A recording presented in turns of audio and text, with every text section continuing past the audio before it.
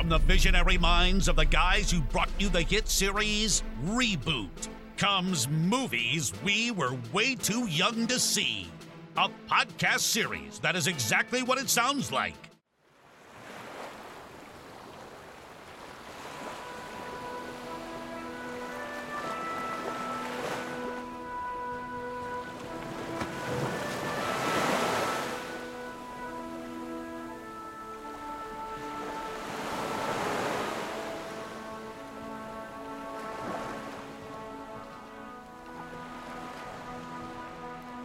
Hello, everyone, and welcome to a special two-part edition of Movies We Were Way Too Young to See, a look at some of the most influential films we grew up watching, regardless of parental approval.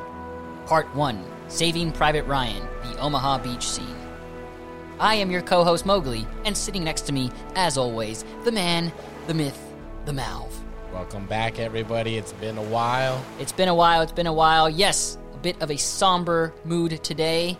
That is because it is D-Day, June 6th. Remember this day in American history, in global history, the storming of the Normandy beaches.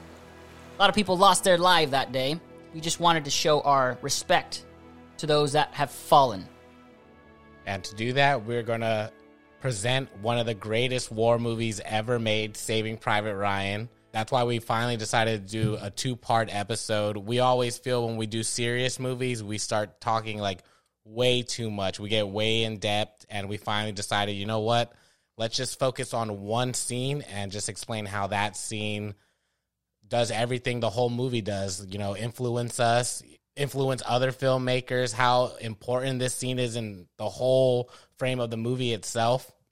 It's still considered one of the greatest World War II films depicted on screen, yes? Mm-hmm. So that scene specifically is how the movie starts off. That's how the movie literally hooks you. This opening, 26-minute scene? Yep. 22. I ranked it at 22 of like all the action, but yeah, that's where it all contains. Usually that's your first act, and what a first act it was. Yes. So before we jump into that just a little bit, we are discussing the 1998 World War II drama epic Saving Private Ryan. This was written by a gentleman named Robert Rodat. It was directed by Steven Spielberg, and I also wanted to give a shout-out to the Oscar winners. They all deserve that as well. The best director, Steven Spielberg. Best film editing, Michael Kahn. For best sound, we had Gary Rydstrom, Gary Summers, Andy Nelson, Ron Judkins, and personally, I feel like this was the coolest award to win that year, was best cinematography. That went to a gentleman named Janusz Kaminski, yes? Yep, and we're going to talk about him a little bit more once we get him in depth, but yeah, he did a great job on this film. So side quest real quick. I went to the Panavision little tour when I was in school, and they gave us a little bit of behind-the-scenes trivia of how him and Spielberg were looking for the grain and the aesthetic for that film. So they took a couple of lenses. They were literally grinding them together just to make that My God, and you know how expensive those lenses are? Yeah. Oh, yes, I know. Just to do that? We had to sign a waiver. No, I'm just kidding. We didn't have to, but we probably should have. Yeah. So the attention to detail that Janusz and Steven and the whole team behind all that stuff, congratulations. We're still talking about you guys. All right, the cast and crew. It's a major one. This is a huge cast. Whoa. So insane. Just to name a few, Giovanni Ribisi, Adam Goldberg, Edward Burns, Tom Sizemore, Vin Diesel, some guy named Tom Hanks, and Jimmy Kimmel's arch nemesis, Matt Damon. Right? Like, that's such a solid cast, and there's way more people that we forgot. You know, I think Paul Giamatti, you know, there's so many other people, but one thing I wanted to ask you, and we were talking a little bit before air, I didn't even get your answer really, like, all the way, but during the same time, 1998, there was another war movie also premiered. Oh, I know. Thin Red Line, right? Thin Red Line by Terrence Malick. And if you guys don't know, that also has a great ensemble. And that's why I wanted to ask you which war movie had the best cast. And I'll give you guys a little bit of rundown for the Thin Red Line. Like, one of the majors, Adrian Brody, Sean Penn, Jim Caviezel, Woody Harrelson, Mel Gibson. Like, there's so many people. John C. Reilly, just George random. Clooney. Like, come on. So which cast do you think was the best? Oh, man, that's such a tough one. But if I'm going to have to go with the final product, I'm going to go Saving Private Ryan. There was so much film that Terrence Malick shot. He literally shot, 4 different movies. And each one, I think specifically Adrian Brody, right? It's a little bit of like a showbiz trivia. Like he had been expecting, I think, everyone around because they shot so much with him. And then when it premieres, it's like, whoa, he was hardly in the movie.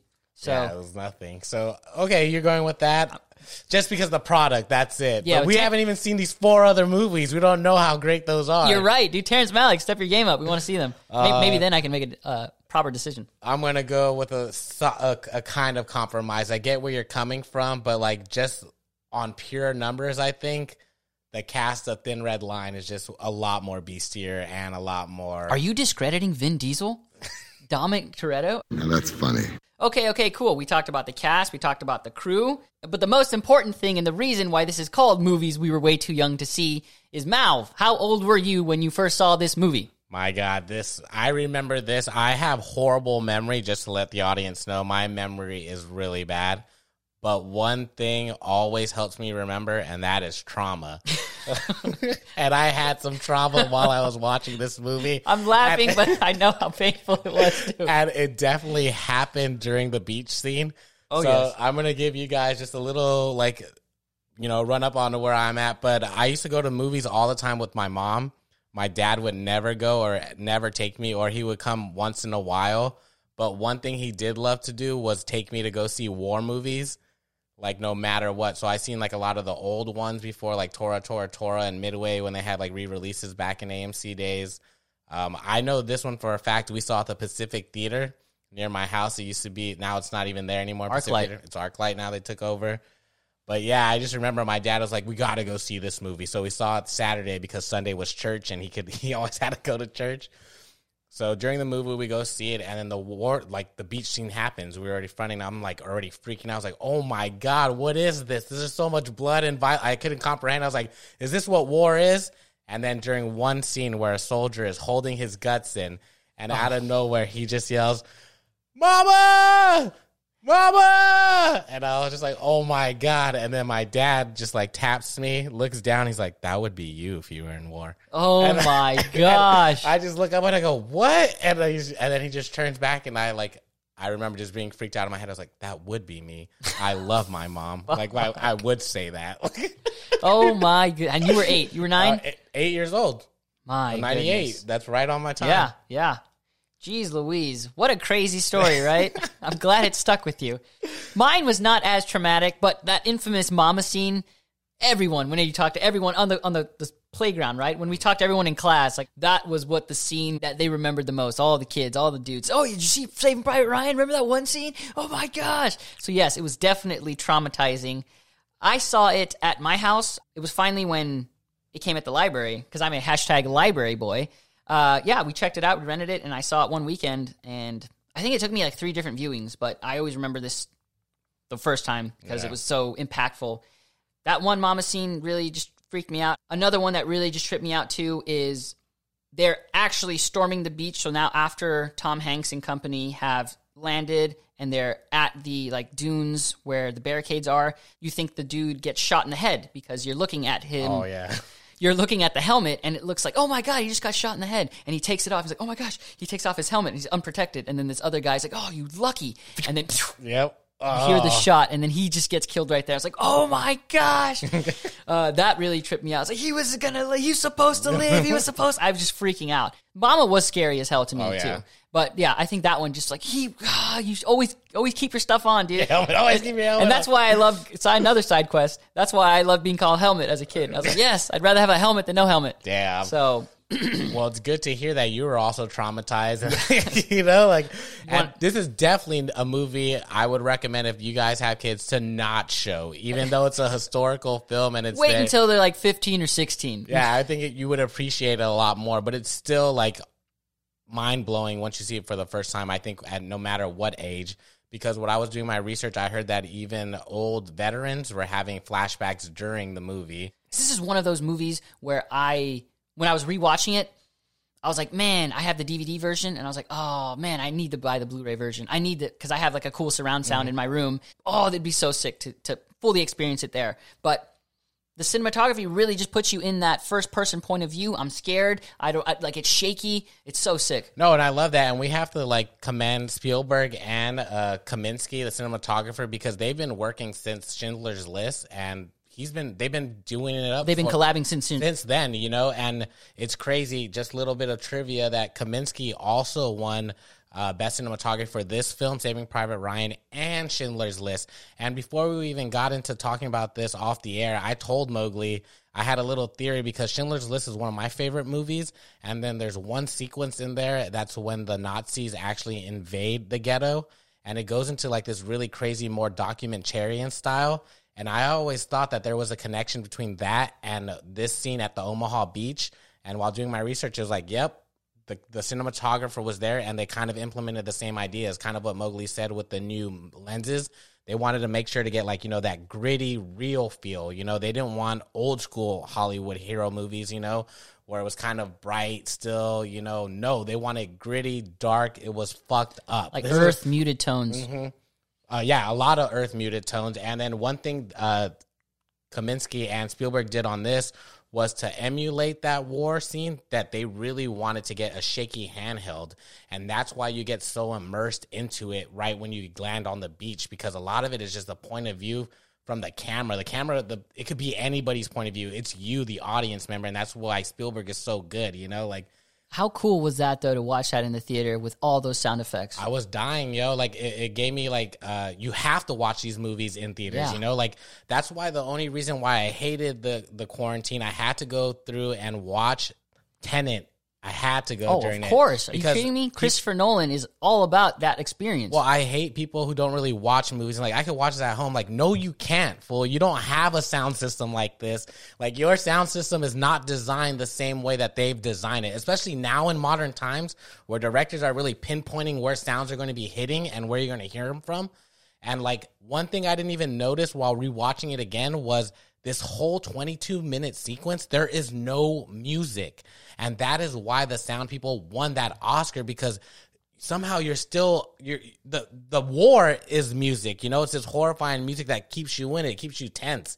A cacophony of violence. I like it, yeah, And, they do, random natural sounds that you wouldn't even feel would give you, that tension. When at the beginning, once it hits the boat, you hear the waves, hitting the boat. Those explosions, that gunfire. One other thing, too, that we were mentioning with the sound, Tom Hanks' point of view, his perspective with that lack of sound. And that kind of just puts you in that, it looks like a flash grenade just went off, and it's just everything is ringing. I love that, when the sound just gets muted and you know exactly where he is, And there are other parts in this scene that I really love where you hear Tom Hanks breathing really loud. You feel like that's you running with him. You hear that. Yeah. Going back to that scene, though, Tom Hanks is the captain of this mission, and while he's kind of in a daze, one of the privates is like, "What the hell do we do now, sir?" And you just read his lips, but you can't see it until he finally snaps back to reality. Shout out to Eminem. Don't lose yourself. Right. But yes, going back to the actual film and the lack of the sound, it was just as important. It was really cool. Rewatching it, I didn't even notice that there was no music, but you really heard the gunshots whizzing by, by your ear, and it immersed you into that. Spielberg is trying to recreate the war as much as he can. That's why I kind of like what Spielberg's been doing, in this movie and then his other films. It's just because he's been influenced by this, because I didn't even know that his father was in World War II. And in his childhood, his father would just be telling him stories of how he used to fight. And I'm pretty sure little Steven was there oh, my God, this is great, Oy vey. And then that just evolves, because he said that his major influence in making this movie, especially this scene, you can see it, are the old World War II newsreels, the actual ones, that we all used to watch in history class and on history TV, That was Steven Spielberg's idea. He's I want to recreate this, but in a film art aspect. And I think he aced it. There's not that many scenes. The whole team, scenes. Man. The whole team. They did a good job. Yeah, and it's just, what do you do? How do you do this? How do you do a whole 20-minute fight scene essentially, but it still says so much, right? A lot about Tom Hanks' character without him really revealing his past or anything. You see him nervous at the beginning, right? Like any man would be before war, just shaking there, trying to, calm himself. And then you see him where he's a little bit shell-shocked. That's where I call it, where he was deaf. You know, he's a little shell-shocked, but he's like, fuck, where am I? Shit, I'm in this fucking war. And you see him looking around, and that would always trip me out when it went to the slow-mo. And then you see in, like, the background, you see the guy who's in flames. And then, like, he's churning, and then, like, the blood splatters on his face because something else blew up by him that you don't see.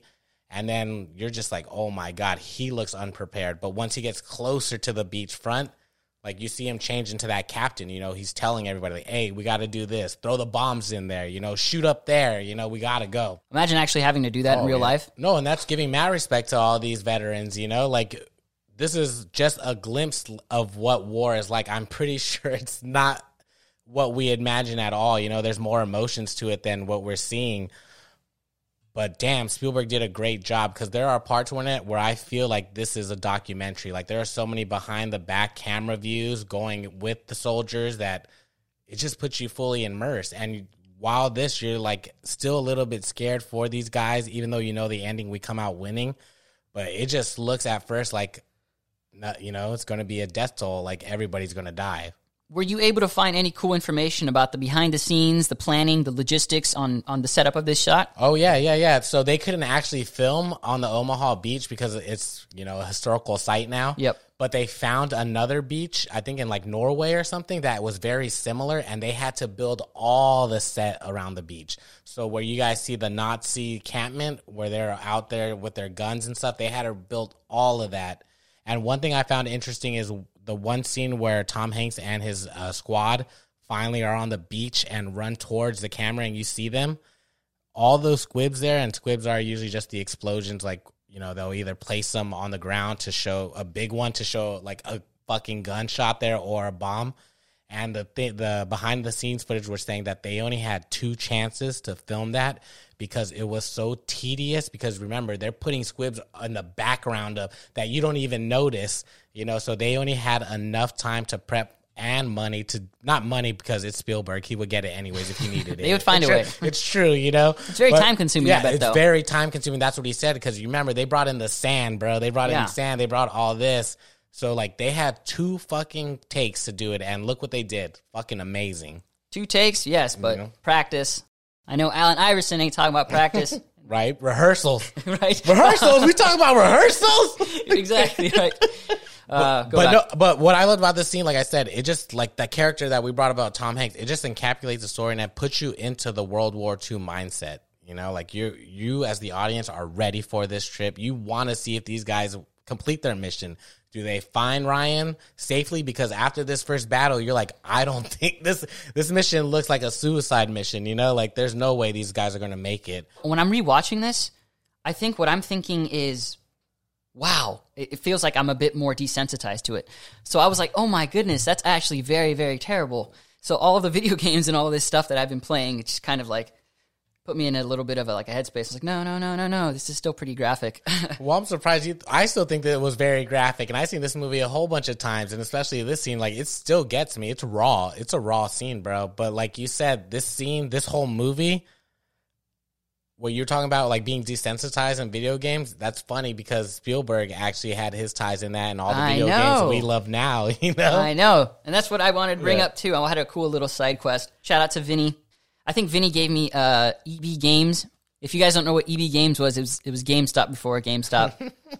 Should have jumped on that. Right. Stonks. Exactly. I picked up Medal of Honor Frontline, and then that whole this was like in 8th grade as well. So I remember playing it on the PS2, and I played it the whole weekend, and I was like, whoa, this is crazy. Like, I just remember it's like... No, it was a great game, and I'm going to take this from Den Geek. These are not my words at all, but because Spielberg actually helped with the Medal of Honor series, it actually started when Spielberg was making Saving Private Ryan, but he saw his son playing GoldenEye on the N64, and because Spielberg is such a history head, that's why he loves World War II so much, that he thought to himself, like, man, why don't we make like a World War II game for kids? That will teach them about World War II. Shut up and take my money. Obviously. Stays visionary, dude. Well, he does, you know? Dude. And he's like, I love that. And the thing is, you see a lot of the things he brought into it because the whole Omaha scene is essentially what made Medal of Honor. Like, they recreated some scene, like some video game some proof of concept in some video games that they used from the Jurassic Park game that they did just to show how the war would look and how a battle would look. And obviously Spielberg's throwing something, they're going to like, okay, we'll green light that. You want that? It's like, yeah. And then that's where you saw the influence of Saving Private Ryan, and not only Medal of Honor because it's a direct link, but in Call of Duty now, which is one of the biggest fucking games in the world. You know, one thing like the breathing and getting your energy back, you know, that hardcore breathing you hear in both Medal of Honor and Call of Duty, like even when you're running, you know, when you're holding the stick down, you hear, I know. You know, that's all from fucking Saving Private Ryan. You know, even just the visual element, like you brought up, like the purple and the dark greens, like that grittiness, even the grittiness of the storylines and seeing people actually get shot and seeing the blood, that's all Saving Private Ryan, bro. And then this is just video games.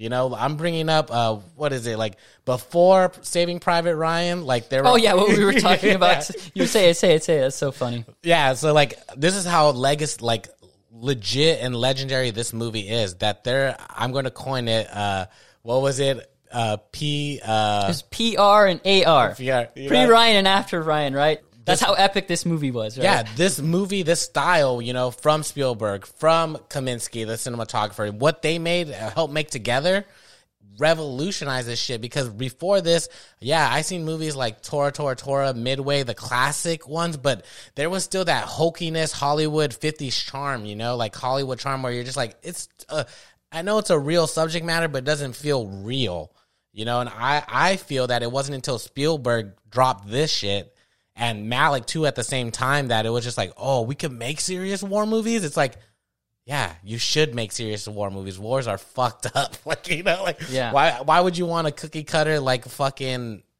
you know, I don't know, gung-ho nice movie, you know? Like 1950s gung-ho, like... With Technicolor, like, yeah, I totally see Technicolor. it. Yeah. This is not that movie. No, this is not, you know, but even this, they use the colors well. Like, you see, those reds are hard. You know, like when you see people bleeding, those are like some bright reds. And that's what I'm saying too. Like it's after Ryan, because movies today, Dunkirk, it totally reminds me of Saving Private Ryan. 1917, you know, those feel the same way. And I think Spielberg created that style that everybody's like, that's the World War II style. No, you can't really go off of it, because even after he did this, he made sure to keep the style with Band of Brothers, and then hitting it with the Pacific. And he's always been a World War II guy. Oh, yeah, no. Like, that's his thing. That's his thing. And, well, even talking about it, too, people don't think TV. And you brought it up to me. I didn't even see it, but I found, like, confirmation on Game of Thrones took inspiration from Saving Private Ryan. A movie or a show you wouldn't think would steal from a World War II movie. Inspiration is from everywhere. Right? Right. And that's why we love this movie. Look how it is. You wouldn't think that this movie would inspire a guy who directs a fantasy show, but it was like, no, I was directly influenced by this sequence. You know, the director himself said, who was it? Matt Shakeman, the director who directed a couple of the episodes. Matt Shakeman. So good. It's so good. But yeah, he just talks about how much he loved that scene, and he was like, I need to do that with fire and dragons, you know? And it's like, yes, you do. You know? And he did. Wow, ladies and gentlemen, that is only the first 23 minutes of the movie. That's all we had time for. We're telling you, we wanted to get into it way more. We just wanted to contain it. I still got more to talk about. We've got plenty more to talk about. You know how hard this is? Do you know how many lab sessions we've had? But yes, this is part 1. Episode 2 will be out sooner rather than later. Fingers crossed. Fingers crossed. We're a little backed up and it's basketball time. But remember, for basketball and movies, there's one place to go. It's Malv and Mowgli's podcast show. Questions, comments, anything like that, feel free to email us at malvandmowgli@gmail.com. Please subscribe to wherever you listen to your podcast. If you listen on Apple, kindly rate us 5 stars. We would appreciate that. One more thing. Follow us on social media, will ya? At Malv_N_Mowgli. Anything else, Malv? Yeah, I want to give a shout out to the veterans past and serving now. I want to thank you guys. And, you know, even though this movie only just showed us a brief of what you guys do, like, we respect you guys and all you do. Definitely echo that sentiment. Stay tuned for episode 2.